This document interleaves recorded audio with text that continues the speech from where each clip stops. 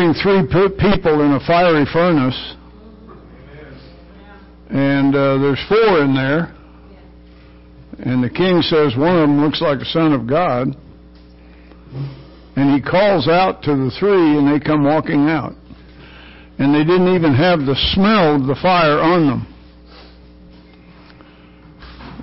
Those lime kilns would get so hot that they would melt rocks. And yet, here are three people that came out of that. Well, there's another one, another miracle in chapter 6 of Daniel. I want to look at that briefly, and then I want to go to chapter 9. Chapter 6 talks about Darius the Mede appointing 120 satraps. These satrapies were kind of like a governor of a land. And he had 120 sections that he wanted them to rule. And so he appointed 170 of these satraps to rule. You can see that in the first verse of chapter 6. One of whom was Daniel. And the other 119 became jealous of Daniel because Daniel was the most highly thought of by the king. Daniel was also a man of integrity, so they couldn't find anything wrong with him. They tried and couldn't find anything wrong. So finally they went to King Darius and stroked his ego and said, you need to pass a rule of the Medes and the Persians which can never be rescinded. I don't know if you've read the book of Esther, but there's a rule there that is passed by the king. The rule is that all the Jews are to be killed. And that's when Esther, beautiful Esther, comes in. And she says, after she takes her life in her hands coming in, and he allows her to come on in, she says, I am a Jew, and my people are in danger of being killed. And he said, well, I can't rescind the law that the Jews can be killed, but I can also make another law that the Jews can fight. And so that's the Feast of Purim that the Jews still celebrate, that the Jews were allowed to fight for themselves against their killers, the people who would kill them. And the Jews were pretty fanatical fighters. And so they ended up winning the day and saving their lives. Well, it's similar to this.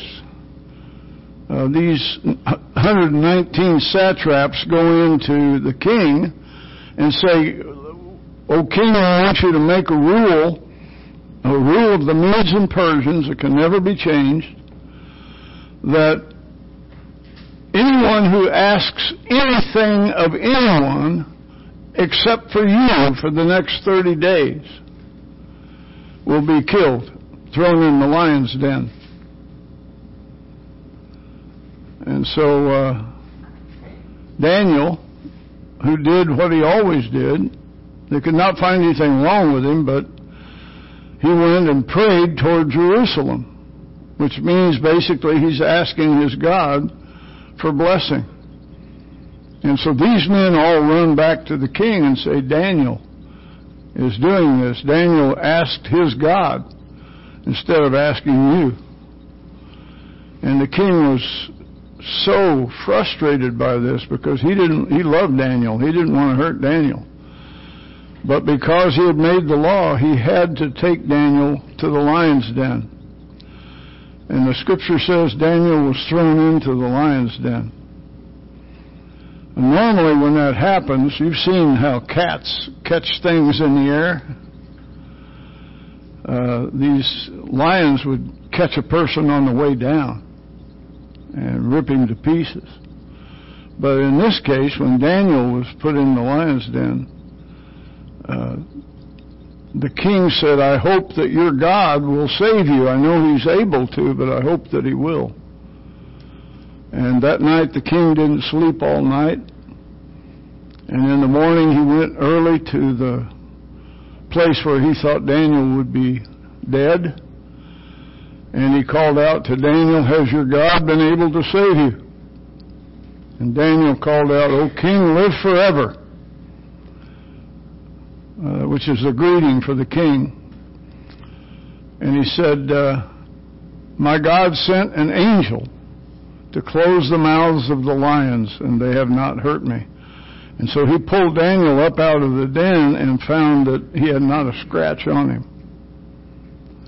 And in his anger, King Darius went and took those 119 other satraps and their families and threw them in the lion's den. And the scripture says that the lions caught them in the air and crunched all their bones before they even hit the ground. What a horrible way to punish people, to treat people, to frighten people. But this is what they did. These kings had absolute power. They could do anything they wanted. And he turned their homes into dunghills, and he was elated that Daniel was saved out of that situation. I want to go on and look now at, and there's a lot more to the story, but one of the most interesting phrases in the Aramaic text is it says that those men, those satraps, went to the king and ate their pieces of Daniel. That's obviously an idiom. It's like we say, you chewed him out, you know.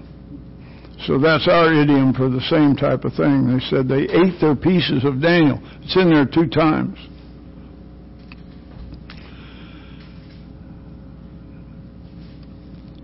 Now, Daniel chapter 7, I've already talked to you about briefly. And that was the 4 beasts that come up out of the sea. The sea is human history, and the beasts are empires. So you know when you get to the book of Revelation that the beast is going to be an empire. And in the first century, that empire was Rome. And the description given in the book of Revelation fits with the description of Daniel chapter 7. A great beast with iron teeth that trampled everything. The Roman legions were so powerful.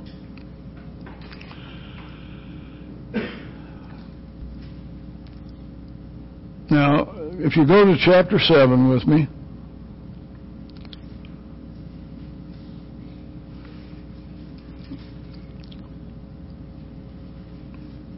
look down in verse 15. After Daniel had seen all this authority, all this stuff that was going on in his dream, he was troubled in spirit, and the visions that passed through my mind disturbed me.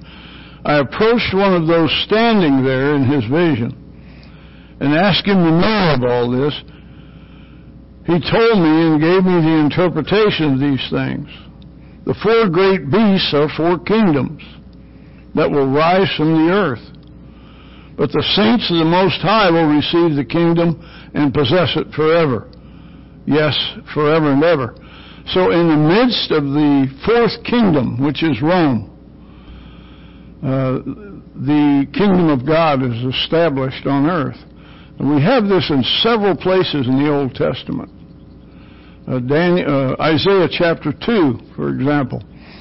God's kingdom will be established in the midst of the 4th empire. And Daniel says this also in Daniel chapter 2. You remember Nebuchadnezzar's vision. The rock smashing the statue. The rock grows and becomes a great mountain and fills the whole earth. And Daniel says that mountain, that word mountain means kingdom. So it's the kingdom of God being established during the Roman Empire. Okay, I want to go over to chapter 9. Chapter 9 is a pretty amazing chapter in Daniel. If you look at the first few verses, you'll see there that he says, Jeremiah the prophet said that the desolation of Jerusalem would last 70 years. Now, I hope you saw that. In Jeremiah, the false prophets said 2 years. That the Jews would be taken to captivity in Babylon 2 years. And Jeremiah said, no, it's 70 years. And a man came in wearing a wooden yoke, a false prophet named Hananiah came in wearing a wooden yoke, and he told the king, Jeremiah was there listening, he told the king, we're going to be under the yoke of Babylon only 2 years. Well, Jeremiah took the yoke off him and broke it and said they're going to be under Babylon for 70 years.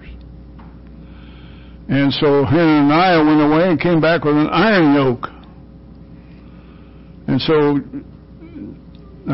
Jeremiah simply said to Hananiah, just to prove who the true prophet is, you'll be dead within a year. And 6 months later, Hananiah died. You know, a true prophet has to be 100% accurate. Everything he says is 100% accurate. So Daniel has reached the end of the 70 years of captivity for the Jews. He knows they're about to be let go. They're about to be set free. And so he prayed. And you can look at this prayer. I recommend you read it, starting in verse 4 and going all the way down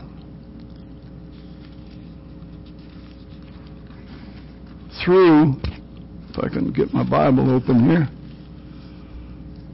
through verse 19. At the end of this prayer, he says, O Lord, listen. O Lord, forgive. O Lord, hear and act. For your sake, O my God, do not delay, because your city and your people bear your name. So he wants the people to be sent back home. He says, while I was speaking and praying, confessing my sin and the sin of my people Israel, and making my request to the Lord my God for his holy hill, that is Jerusalem, while I was still in prayer, Gabriel, the man I had seen in the earlier vision, came to me in swift flight about the time of the evening sacrifice. It should be about 6 o'clock in the evening. Now, he's been praying a long prayer here. But Gabriel comes pretty quickly. There are 4 archangels in Judaism. I'm sure you know one of them is Michael. Michael is the archangel of Israel. He's the one who watches over Israel. Michael, by the way, means who is like God. Gabriel means warrior of God or man of God. And then there's Uriel, which means God is my strength, and Raphael, which means God heals. These are the 4. In fact, there's a Jewish prayer. May Michael go before me. May Uriel and Raphael be at my right and left hand, and may Gabriel follow behind me. The scripture does say that the angel of the Lord encamps around those who fear him. So you can be sure if you fear God and try to do what's right, turn away from evil. That's what fear means, fear of God. The definition of fear of God in the Bible is turning away from evil. And if you try to do that as a Christian, then certainly God has surrounded you with his angels. And so here's this Gabriel. This is the same angel that 500 years later goes to Mary. First, he goes to Zechariah. You remember the story? John the Baptist's father. He's an old man. He's chosen to do the work in the temple in Jerusalem, which basically means keeping the incense smoking and burning. That's the main job of the priest, to go in every day and do that. The priests were set up for a 2-week program where they would take over for 2 weeks and do this work. And he was in there by himself, and then all of a sudden Gabriel's there with him. And he was terrified. And Gabriel told him he was going to have a son in his old age. And he said, "How can I know this?"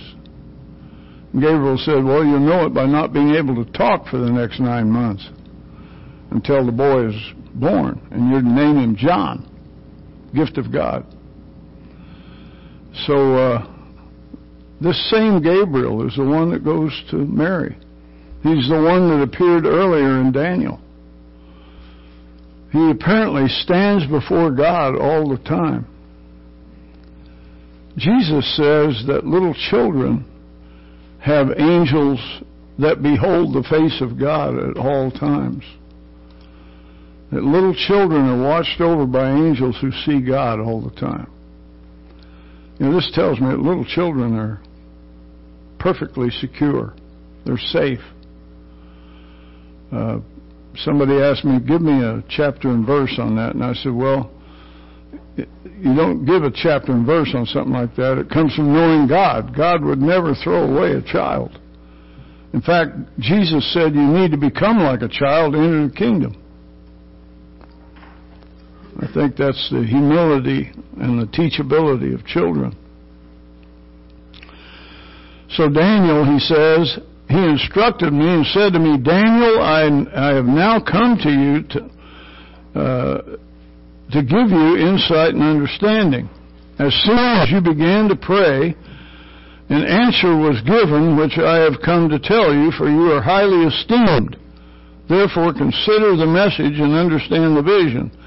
77s are decreed to you."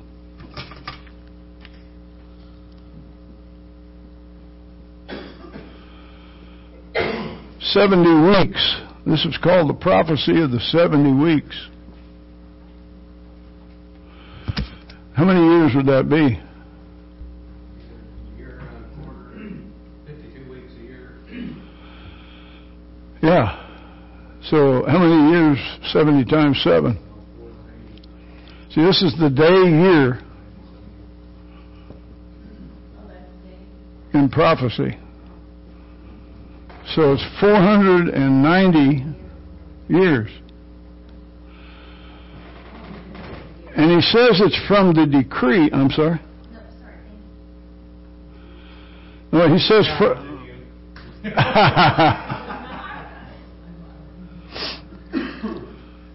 Well, he says 490 years from the decree to rebuild the temple, which is done under Cyrus. And so that was done in 456 or 7. So add 490 to this.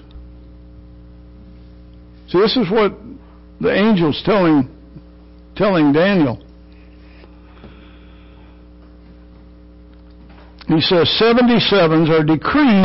That means it's absolutely set by God for your people and your holy city to finish transgression, put an end to sin, to atone for wickedness, and bring in everlasting righteousness, to seal up vision and prophecy, and to anoint the most holy one. Look at all the things that are going to happen at the end of this 490 years. The holy city will finish its transgression. It will put an end to sin at the end of this time. It will atone for wickedness. See, it's talking about the crucifixion of Jesus. It will bring in everlasting righteousness.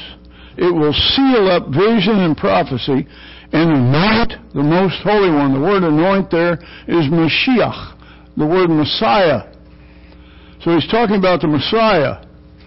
And then he goes on and says, Know and understand this, from the issuing of the decree to restore and rebuild Jerusalem until the Anointed One, Messiah, the ruler, the prince, comes, there will be 7 sevens and 62 sevens. So that's 69 sevens. He will rebuild the streets and the trench, but in times of trouble. After the 62 sevens, the Anointed One will be cut off, and we'll have nothing. The people of you catch that? The Anointed One, the Messiah, will be killed. He goes on and says it'll happen in the middle of the week. So you've got the last week here. Take this from 490, and you have how many days? How many years?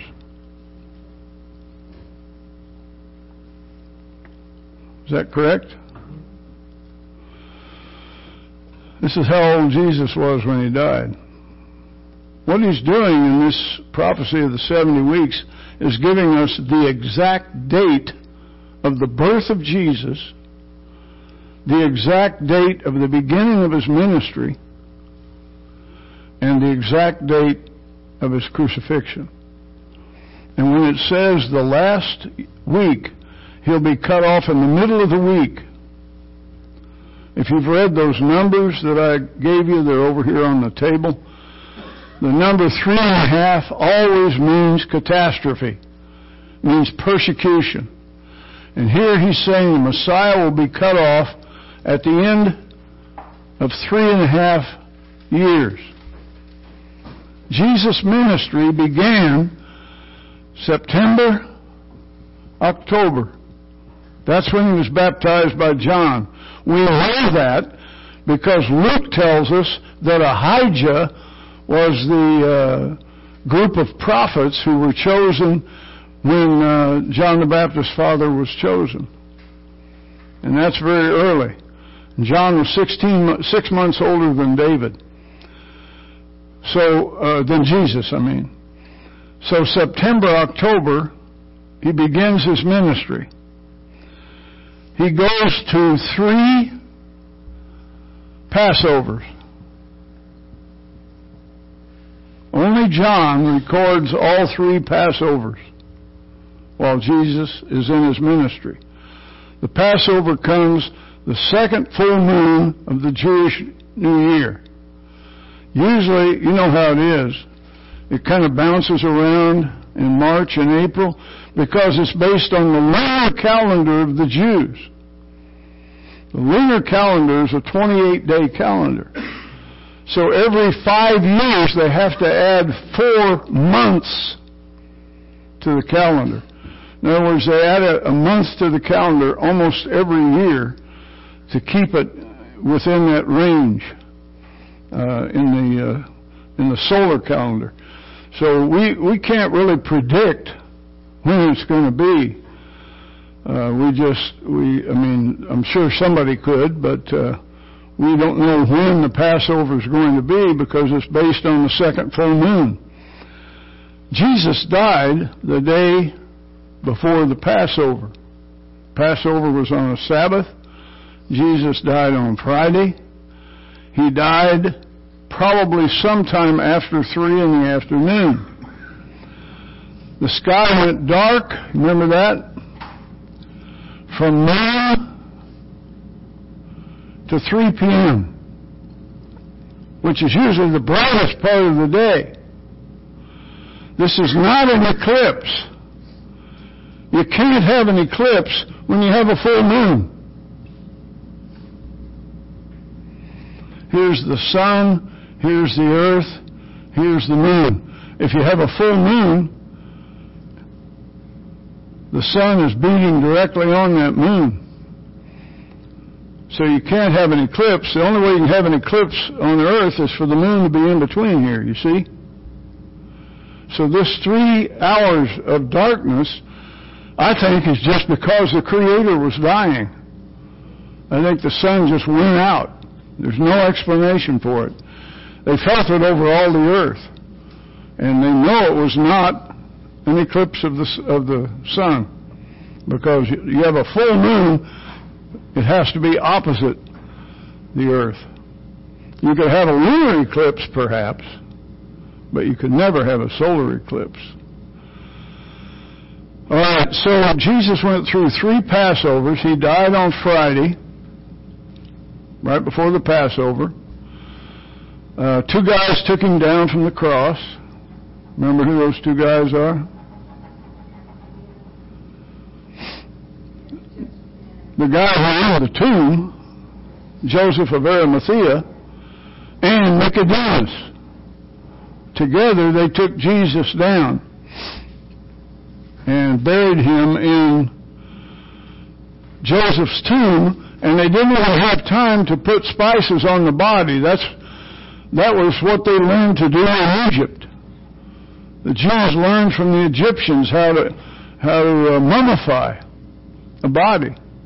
They would start with several different kinds of spices. Nobody believed there was going to be a resurrection. The guys on the road to Emmaus said, we had hoped that he would be the one to save Israel. We had hope means they don't hope anymore because they saw him die. And so the women are on their way to the tomb on Sunday morning. What are they going to do? Put spices on the body. Nobody's thinking in terms of resurrection. When they get there, they are shocked. And you remember, I love the fact that it's women who are the first witnesses to the resurrection.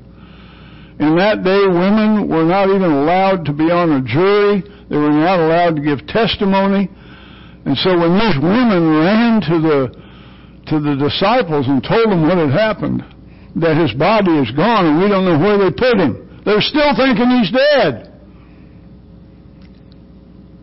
It's just amazing to me that the biggest shock in the New Testament is the resurrection. Nobody believed it. Only Jesus. No one takes my life from me. I lay my life down. Nobody talked like this, only Jesus. And if I lay it down, I can take it up again. Talk about power.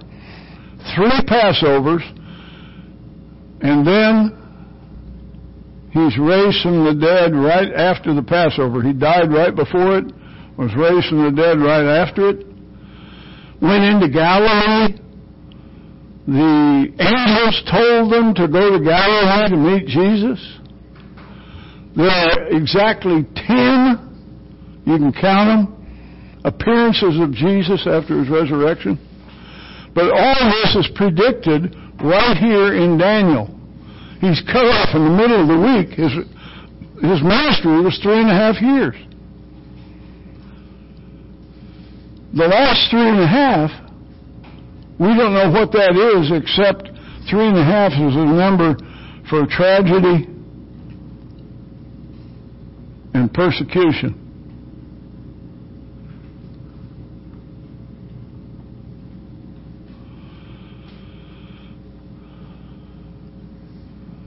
It's an amazing story. It's an amazing story that we believe, isn't it? You stop to think about this. Daniel not only gives us the date of his birth, he gives us the length of his life and the length of his ministry. He actually lived to be 33.5.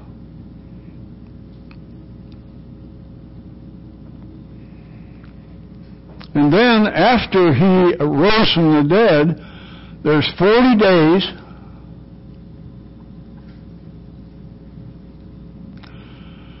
That he showed himself to be alive. And then only Luke tells us that Jesus ascended into heaven. Matthew, Mark, and Luke don't mention it. Matthew, Mark, and John don't mention it. Only only Luke tells us this. At the end of his gospel and at the beginning of the book of Acts, he wrote both those books. And there he talks about Christ ascending and a cloud hiding Jesus from their sight. And then Daniel takes over in chapter 7. He says, I saw one like a son of man riding on the clouds and coming up to the Ancient of Days. So here's this amazing prediction of the exact length of Jesus' ministry, the exact date of his birth, the exact date of his death. Predicted, sent to us by the angel Gabriel, directly from God. Now, this is part of the reason that some of the scholars just don't believe Daniel. They think Daniel was written after the event because he is so detailed. But the evidence is that all this goes way back before Christ was born. But he has amazing ability that God gave him because of his commitment to God. After 62 sevens, the anointed one will be cut off and have nothing. The people of the ruler who will come to destroy the city and the sanctuary. The end will be like a flood. The war will continue until the end, and desolations have been decreed. He will confirm a covenant. Who's he? The Messiah. He will confirm a covenant with many for 1 7. In the middle of the 7, he will put an end to the sacrifice and offering. In other words, Jesus' death on the cross finishes all sacrifice. Now, there are many other sacrifices that were offered. But those sacrifices, the blood of bulls and goats, can never take away sin. It took Jesus' sacrifice to take away sin.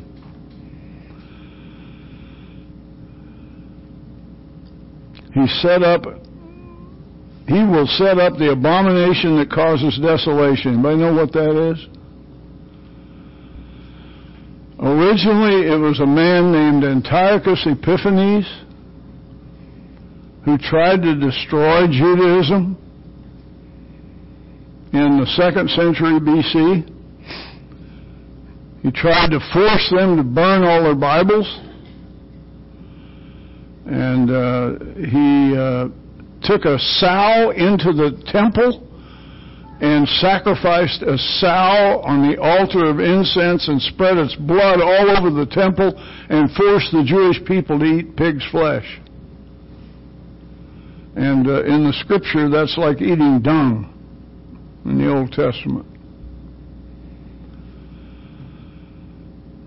That's the original Antiochus Epiphanes who destroyed the temple.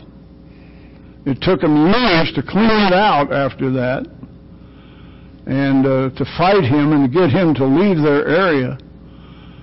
If you've read about the Maccabees, you know about that war that took place. Well, what he's referring to here is the second abomination that causes desolation. And that was the destruction of Jerusalem in 70 A.D. The Romans came, besieged Jerusalem for 3.5 years. I told you about the Essential Josephus. If you get that book by Paul Meyer, the book ends with the destruction of Jerusalem, and he goes into great detail about what happened, how Jerusalem was destroyed.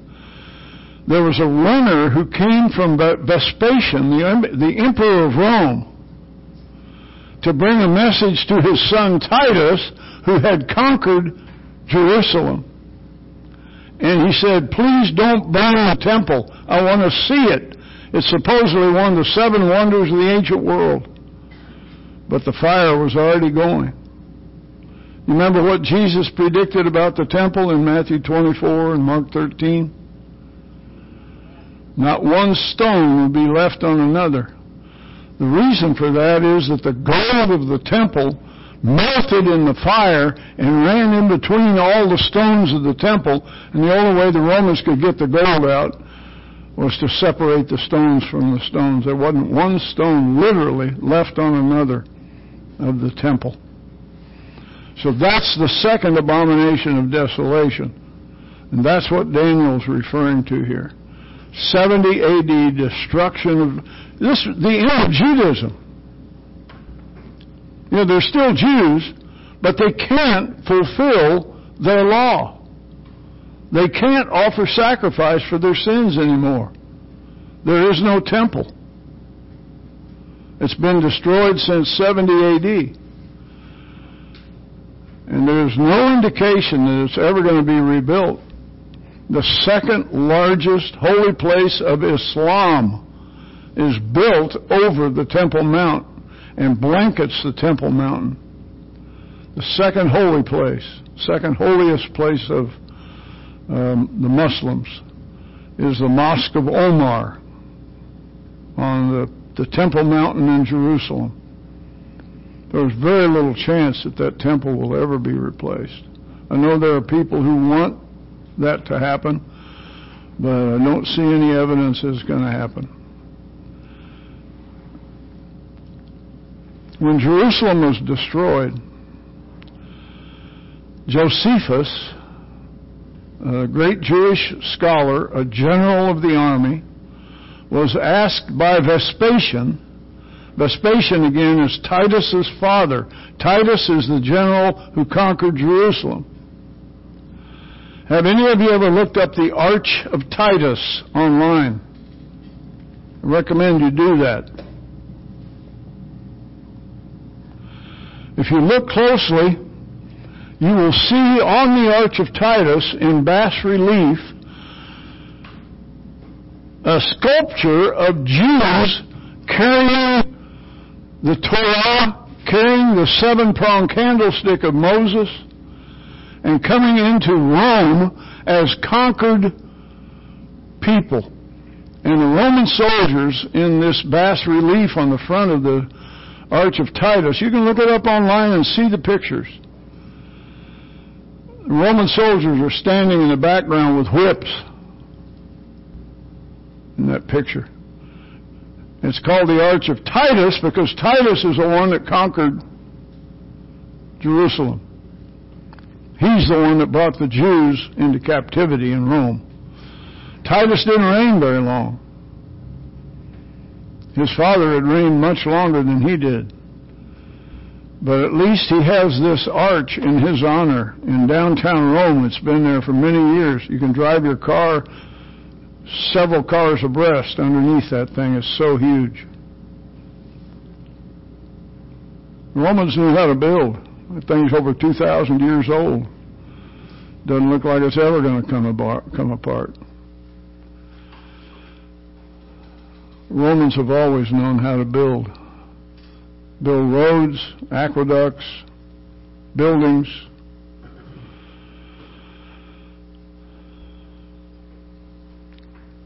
All right. Any questions on that? I don't want to spend much more time on it, but I can answer any questions you have. You said that Gabriel was the archangel of the Jews. Do you know what were several more? No, Michael is the archangel of the Jews, of Israel. So who is Gabriel, warrior, man of God? He's just one of the four archangels. He's apparently the messenger angel because he does a lot of answering questions. And yes, ma'am. Who was the Prince of Persia? The Prince of Persia, chapter 10. He was a demonic being that was in the way when Gabriel was sent to meet Daniel and answer his question in Daniel chapter 10. It's about spirit warfare. Prince of Persia? No. But he has apparently many demonic beings. You know, the angels who rejected God are the demons. And so here the demonic beings standing in the way of Gabriel. Now, Gabriel's a powerful angel, But he's not as powerful, apparently, as Michael. And when he said, I had to fight against the prince of Persia and his minions until Michael came and freed me from him, and now I've come to you, but when I leave you, I must go back and fight with Michael against these demonic beings. This is a look at real spiritual warfare. Read the 10th chapter. It's worth reading. I talked about it on Sunday morning, chapter 9 and 10. But chapter 9, he prays maybe 3.5, 4 minutes and gets an angel just like that. But in chapter 10, he prayed for 21 days, praying and fasting. He said, I did not wash. I did not eat. I prayed until the angel came. And again, the angel came in swift flight, coming out of the spirit realm, glowing like he'd just come out of a furnace. That's how the angels look when they are fighting like that. Any other questions on that?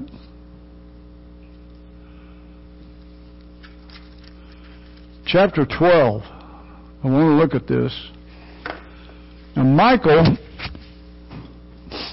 the Archangel Michael, was mentioned only 4 times in the entire Bible. He's mentioned twice in Daniel, once in the little book of Jude in the New Testament, which is Jesus' younger half-brother, and then he's mentioned also in Revelation chapter 12. It's the only places Michael's mentioned. But his name is Mikael, who is like God. And so he's a very powerful angel. And so chapter 12 says, at that time Michael, the great prince who protects your people, will arise. The great prince. See, here's where an angel is called a prince, just like the prince of Persia was called a prince. He's just a negative one. Micah's a positive one. This will be a time of distress such as not happened from the beginning of the nations until now. But at that time your people, everyone who is found written in the book, will be delivered or saved. Multitudes who sleep in the dust of the earth will awake. There's no question that Daniel understood resurrection. Some to everlasting life, some to shame and everlasting contempt. Those who are wise will shine like the brightness of the heavens. Paul says we will shine like the stars of the universe. And those who lead many to righteousness like the stars forever and ever. But you, Daniel, close up and seal the words of the scroll until the time of the end. Many will go here and there and increase knowledge. And what's happening in our day? Knowledge is being greatly increased. I'm not sure anymore how quickly recorded knowledge doubles. It's something like 3 years the last I saw. But knowledge itself doubles more often than that. It's just not recorded. So when he says knowledge will increase, he's talking about what's happening right now. And he also says here that many will go here and there. King James says many will go to and fro. I think of people getting on planes in Boston and going to L.A. and back. You know, so many travel, go here and there, and increase knowledge. He says, then I, Daniel, looked, and there before me were 2 others, on the bank of the river, and the other on the opposite bank. One of them said to the man clothed in linen, who was above the waters of the river, these are obviously angelic beings, one on each side of the river and one above the middle of the river.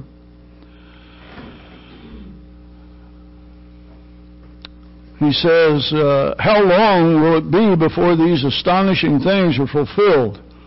And the man in linen who was above the water of the river raised his right hand and his left hand toward heaven, and I heard him swear by him who lives forever and ever, saying, it will be for a time, times, and half a time. 3.5. If you want to see all 4 of the images for 3.5, go to the 11th chapter of Revelation. 42 months, 3.5 years, time and times and half a time, 1,280 days. So what he's doing here is taking the last 3.5 of the week and saying that's how long the end of the world is going to take. It's going to be tragedy and persecution. And I told you already this week that I just read recently that 322 Christians per day are being murdered because of their faith. More martyrs this century than all previous 20 centuries. Skip over to verse 11. From the time that the daily sacrifice is abolished and the abomination that causes desolation is set up, in other words, from the time the sacrifice stops and the abomination is set up, that is the destruction of the temple in 70 A.D., there will be 1,290 days.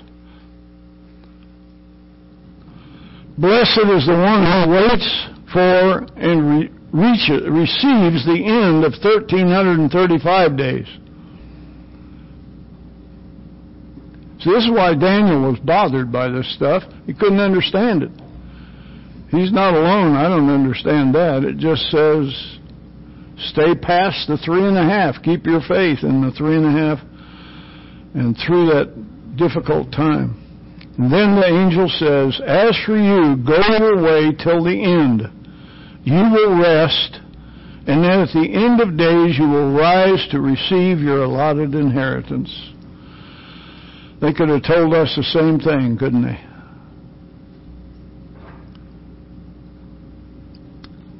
You will rest, you will die, you will be buried, and as he says here, all the dwellers of the dust will rise. We will rise. Just as Jesus raised Lazarus from the dead. You know, he'd been dead 4 days. That means his body was breaking down, rotting. And Jesus called him back. If he hadn't said, Lazarus, come forth, if he had just said, come forth, the whole graveyard would have got up. See, that's what's going to happen in the future. He's going to raise everybody from the sea and from the land.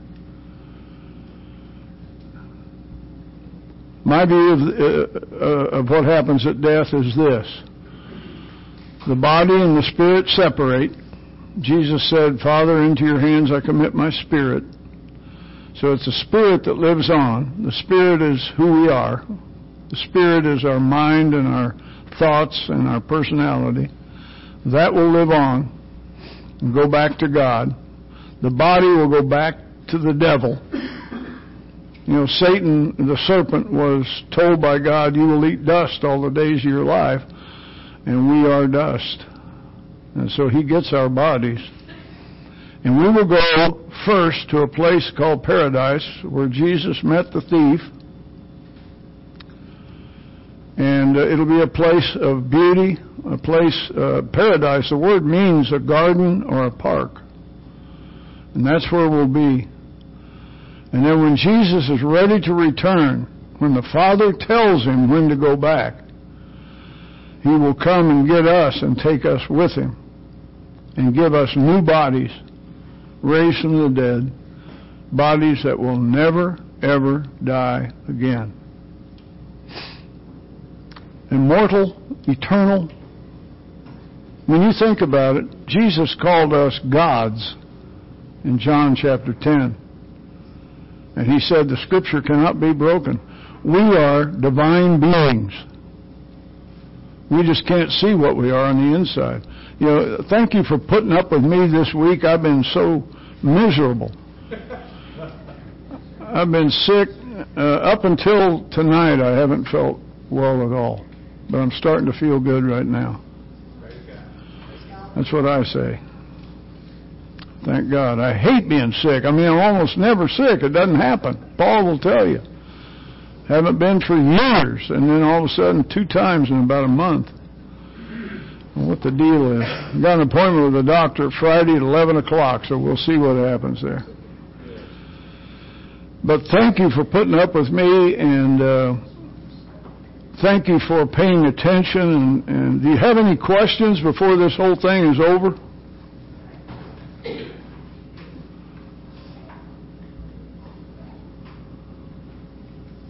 What was, you said he died right before Passover, but what was I thought he did the Passover meal with his... He did the Passover meal on Thursday. He did it early. He said, with great desire I have wanted to eat this Passover with you. And that's when he established the Lord's Supper, to replace the Passover meal with God's people. And I don't know if I've told you this, but the Passover bread was originally made as triangles. Did you all know this? See, today they make them round or square. But back then they were triangles because the triangle was a symbol for God. You may have seen the way they stacked them. 3 of them on top of each other makes the Mogan David. And when the priest, that's what it's called, the shield of David, or that's what it is. Mogan means shield. And when the high priest blessed the people, he would bless them like this. You've seen this on Star Trek.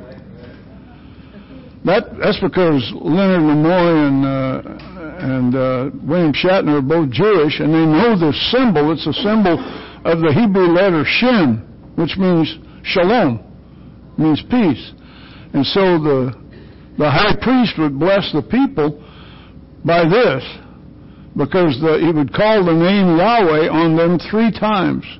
Yahweh bless you and keep you. Yahweh lift up his face upon you. Yahweh turn his countenance upon you and give you peace. There's shalom, see? And Yahweh, Yahweh, Yahweh, the triangle. God's nature is 3. On the back of a dollar bill, you look at that, it was designed by a Jew named Chaim Shlomo back in the 1700s. And he puts all this Jewish symbolism on there. Look it up online. Look up the back of the dollar bill. You'll be amazed at all the stuff that's on there. But the triangle on the dollar bill at the bottom left is the tree of the knowledge of good and evil. At the bottom right is the tree of knowledge, of life. And then if you go to the other side, you can get out your dollar bill and take a look. You got the 13 colonies, like the 13 tribes of Israel, shaped in a Star of David.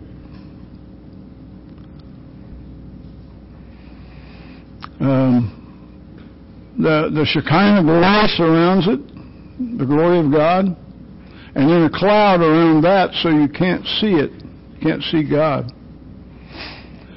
And if you look at the eagle, you'll see that in his right talons, he has 13 fig leaves.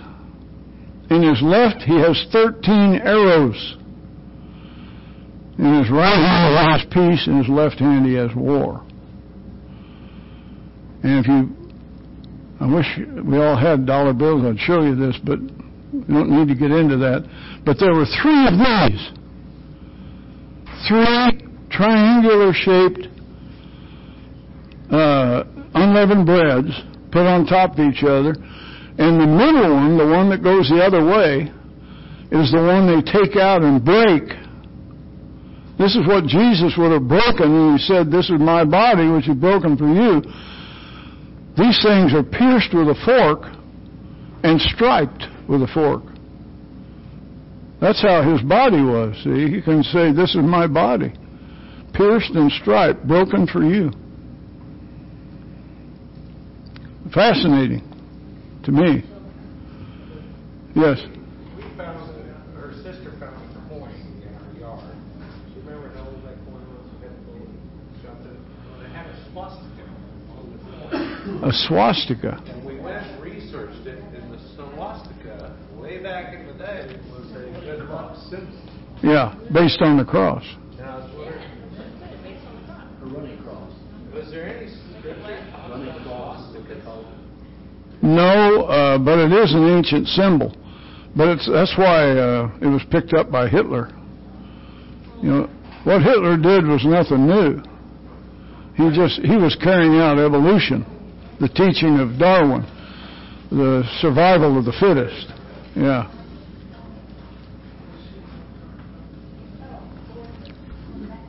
Anything else? No, very good. Thank you, Doc. All right. Thank you. Let's say a prayer, okay? You got one. Look at the back of it.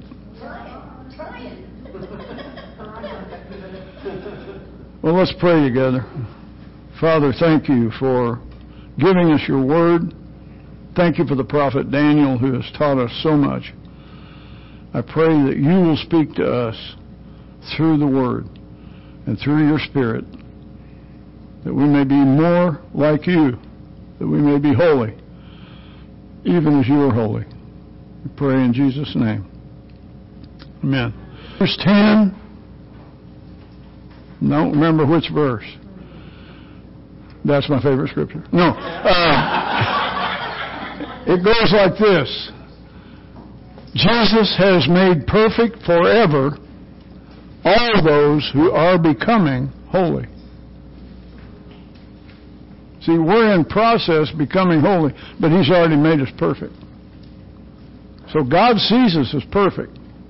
We see ourselves as improving. Okay. Thank you all.